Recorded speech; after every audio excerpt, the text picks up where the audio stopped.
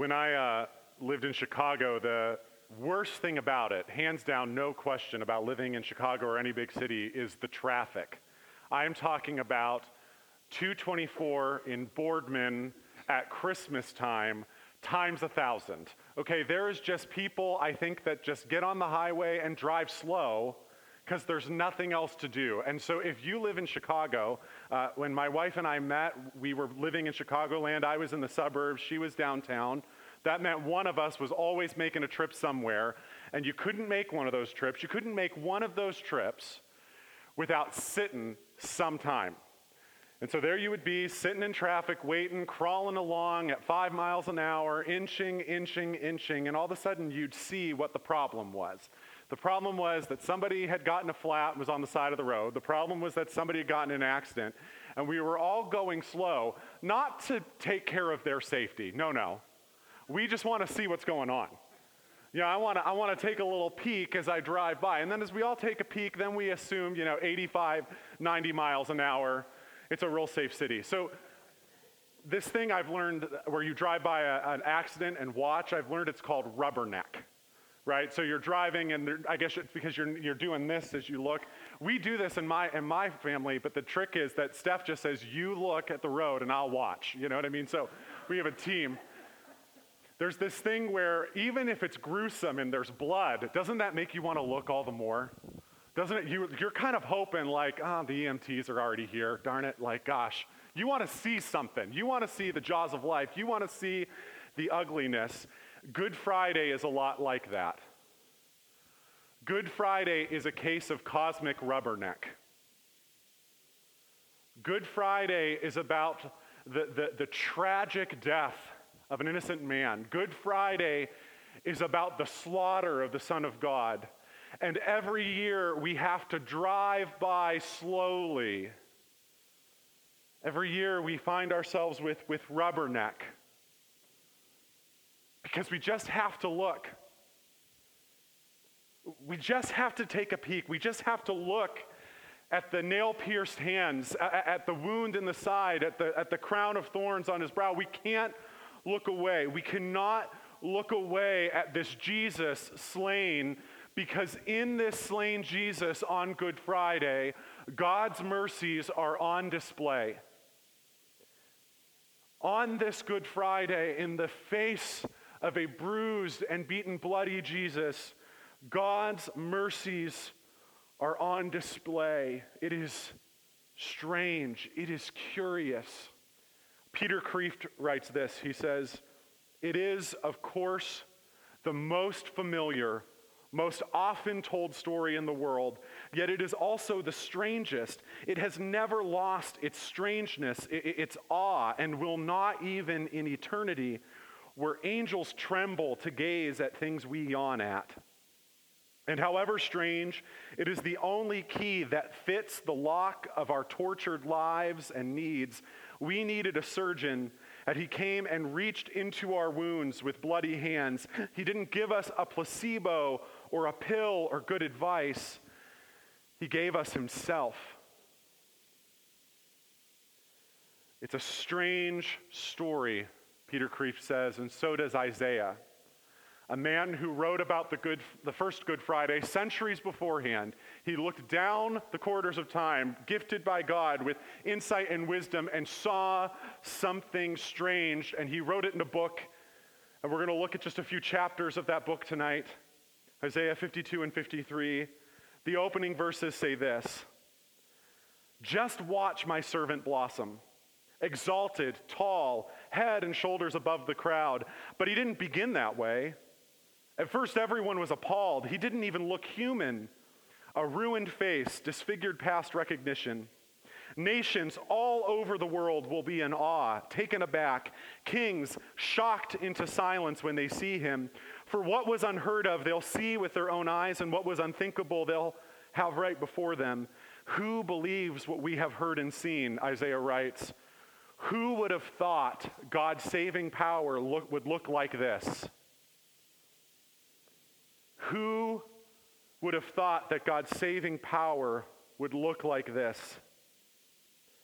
Isaiah comes and he wants to tell us a story about God's mercy, of God's saving power, and he admits up front, what I'm about to tell you is going to sound strange. He says, nations will see it and they will be taken aback. They will be shocked. You will see what you have not yet heard of. What is unthinkable will take place before your very eyes. The story of God's saving mercy in our lives is shocking and disturbing and troubling and weird, and it is the best story any of us have ever heard. And so Isaiah says, who would have thought God's saving power would look like this? God's saving power, God's mercy is put on display to us in the death of Jesus. And Isaiah says in chapter 53, verse 11, he says, it was the Lord's good plan to crush him and cause him grief. Yet when his life is made an offering for sin, he will have many descendants. He will enjoy a long life, and the Lord's plan, the Lord's good plan, will prosper in his hands. You know, I find myself sometimes scrolling through Facebook, and amidst the arguments and cat videos and arguments and cat videos and arguments and crafts that people share but never make, and cat videos, and that giraffe that was supposed to have a baby like 4 years ago finally had the baby. In the midst of all of that, I think so. Or, okay, I watched a giraffe get born and it was not cool. My wife just was like, are you sure? I can't unsee that. Somewhere, I'm on Facebook and I'm starting to feel like I am on page 1,000,000 of the worst book ever read, and I just keep reading. And I'm reading, and all of a sudden I kind of have this brief moment of clarity where I think, this is a weird place, Facebook. There are weird things happening here.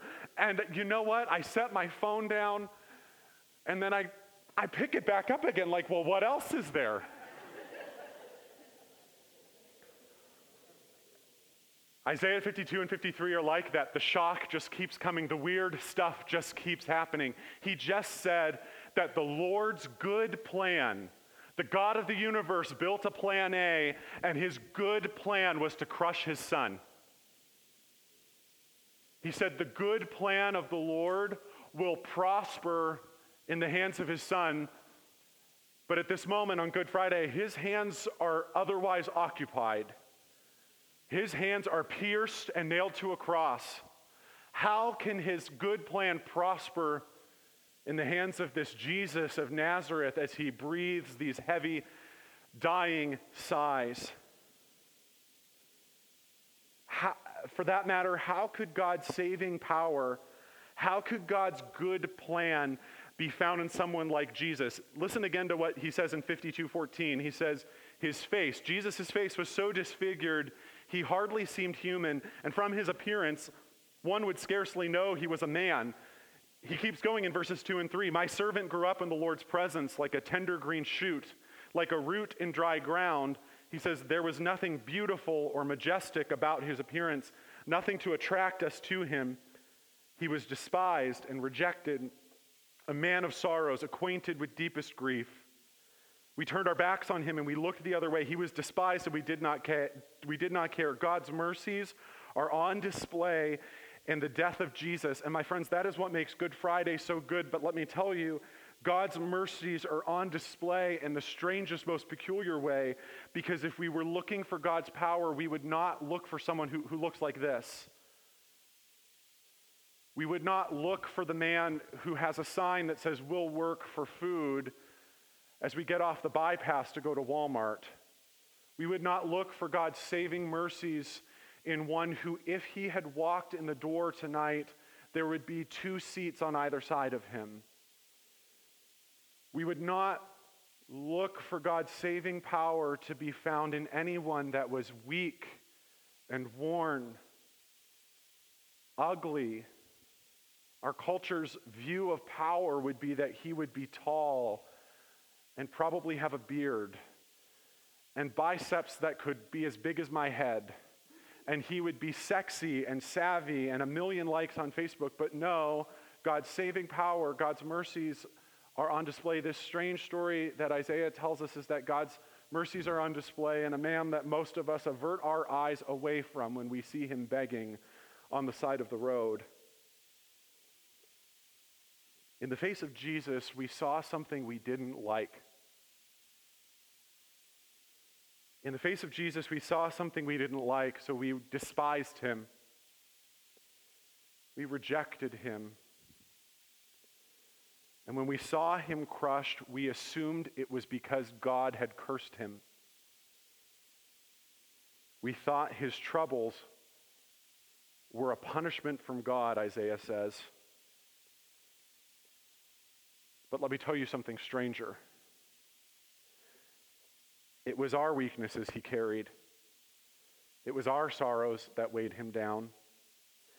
We thought his troubles were a punishment from God, a punishment for his own sins, but he was pierced for our rebellion, crushed for our sins. He was beaten so we could be whole. He was whipped so we could be healed. All of us, like sheep, have strayed away. We have left God's paths to follow our own, yet the Lord laid on him the sins of us all. You see, Jesus was weighed down, punished, pierced, crushed, beaten, and whipped, and we assumed that it was because he had done something.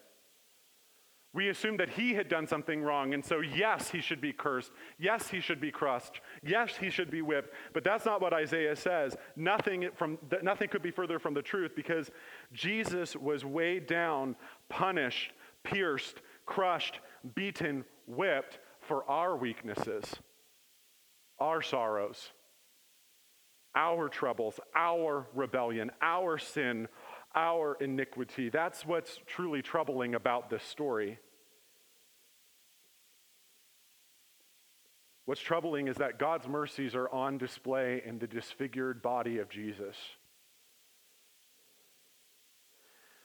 When we see his disfigured, beaten frame, when we see his wounded side, his nail-pierced hands, when we hear his heaving breaths that are wet as fluid fills up his lungs, we hear his final cry, my God, why have you forsaken me?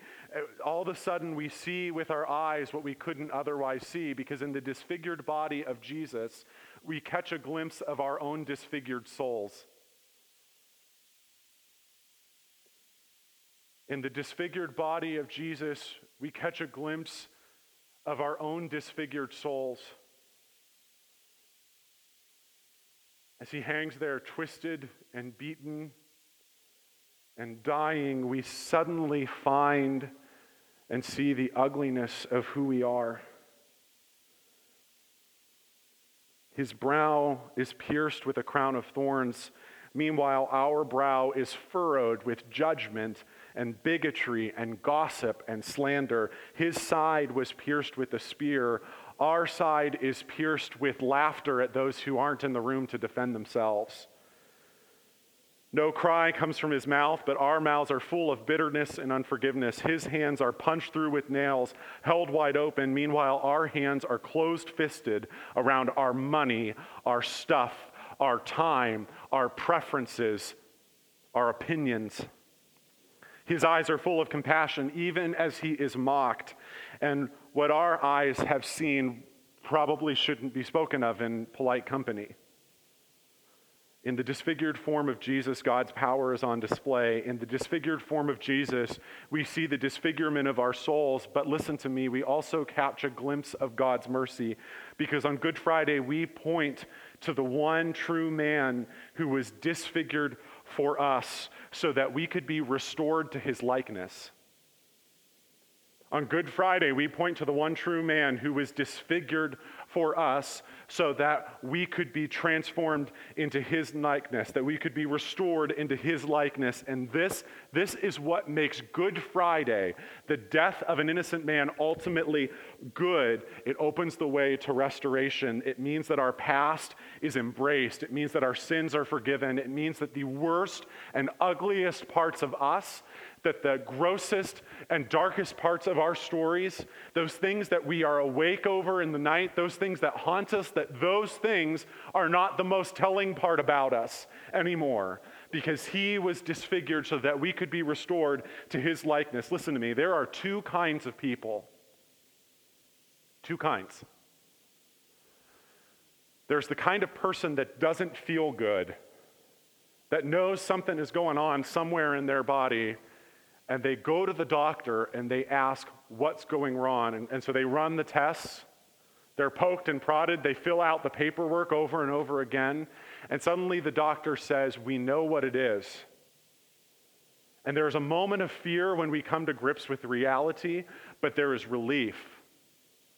Because we know now that there was something wrong, but we now know what we can do about it. But there's another kind of person. There's another kind of person who is sick and dying and knows it and hides from the doctor. And as the tumors grow and the muscles grow weak, they plaster a smile on their face. Everything's fine. Good Friday is the diagnosis. And it falls to us to listen to what is true. And the truth is that we are sick unto death.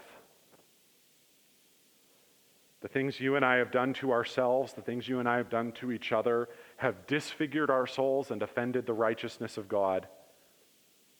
And Isaiah says that God has chosen to reveal his saving power, which, by the way, would mean that we must need saving.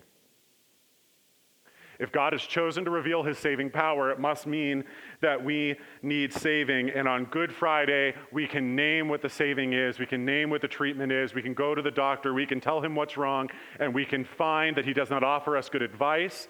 We can find that he does not offer us a placebo, but that he reaches into our woundedness with bloody hands and gives us himself. In 53, Isaiah says, he, Jesus, was oppressed and treated harshly, yet he never said a word. He was led like a lamb to the slaughter. And as a sheep is silent before the shearers, he did not open his mouth. Unjustly condemned, he was led away. No one cared that he died without descendants, that his life was cut short in midstream. But he was struck down for the rebellion of my people. He had done no wrong. He had never deceived anyone, but he was buried like a criminal, put into a rich man's grave. Here's the strange story, that in the death of Jesus, in the death of the Son of God, God's mercies are on full display, that in the disfigured body of Jesus, we see the disfigurement of our own souls, but God, being rich in mercy and abundant in steadfast love, comes to us. His arms open wide, and he offers us himself. God's mercies are on display in the death of Jesus because Isaiah says it was the Lord's good plan to crush him and cause him grief. Yet when his life is made an offering for sin, he will have many descendants. He will enjoy a long life, and the Lord's good plan will prosper in his hands. When he sees all that's accomplished by his anguish, he will be satisfied, and because of his experience, my righteous servant will make it possible for many to be counted righteous. Why? Because he's going to bear all their sins. It will give him the honors of a victorious soldier because he exposed himself to death. He was counted among the rebels, but he bore the sins of many and interceded for the rebels. Listen to me. God's mercies are on display in this way, that in the dying of Jesus, your sins and mine are not counted against us. So Paul writes, he made him who knew no sin, sin for us, so that we might become the righteousness of God. He made him who knew no sin, sin for us. Why? So that he could make us the righteousness of God. Jesus takes upon himself our weakness and failure and our past and our shame and our addiction and our pride and our selfishness and our greed, and he dies. He dies. He dies a death that we ought to have died. But in his dying, a new way is open so that many could be counted righteous. And so we drive by this cosmic wreck of Good Friday. We drive by year after year, in Sunday after Sunday, in song after song, because we just can't quite let it go.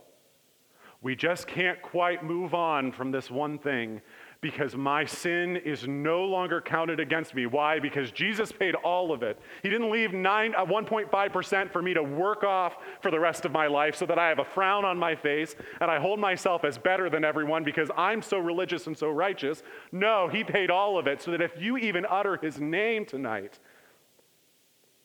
it's not about you, it's about him. That if you even sing with joy in your heart about these things, it's because he showed up and stuck his wounded, bloody hands into your wounds and offered you himself, not a placebo, not good advice, so that the lock could find a key to our tortured lives and needs. Paul in 2 Corinthians says something interesting. He says, we've stopped evaluating others from a human point of view, because at one time we thought of Christ merely from a human point of view. How differently we know him now. See, we thought he was despised and rejected. We thought that we esteemed him stricken. But we were wrong. Because in the disfigurement of Jesus, we saw the disfigurement of our own souls, but we point to the one true man who was so disfigured so that we could be restored to his likeness. So Paul continues to say this. He says, this means that anyone who belongs to Christ has become a new person. That the old life is gone and a new life has begun the minute you say yes to Jesus. The minute you say yes to Jesus, the minute you step across the line of faith, the minute you step into the line of faith, because let's get honest, some of us get to walk a line, and some of us, the line is kind of like a wide, wide river that we're journeying through still. And yet, when we step into that, the minute we do you know something totally different has happened? You aren't who you were. You aren't who you were anymore. And so all of that stuff before you turn the page, let's get real. There's going to be consequences. And you're going to spend your life walking with Jesus in the road of those consequences. But let me tell you, they're not the final word on who you are. No, my friend. You are an entirely new specimen. And so you go home tonight and you've said yes to Jesus perhaps for the first time. Your spouse isn't married to who they used to be married to. If you say yes to Jesus for the first time tonight, your parents have a new child that they didn't used to have. And if you've already said yes to that, Good Friday is good because it says to you this: you don't have to live like that anymore. You don't have to live like that anymore. He made him who knew no sin, sin for us, that we might become the righteousness of God. It is a strange, strange story. But it is the best story ever told. Let's pray. Jesus, there's people within the sound of my voice that have said yes to you, and I just pray that, God, your word would get to them tonight to tell them that they don't have to live that way anymore. Jesus, I pray that for those that maybe have not yet stepped into the line of faith, that, God, you would kick them over it. That you would send them dragged, kicking and screaming across it. God, for those that have recently begun that journey, that you would continue to remind them that they aren't who they once were. And that, Jesus, you would break through the self-deception and our disfigurement of soul, that we might be restored to your likeness this Good Friday. We pray this in Jesus' name. Amen.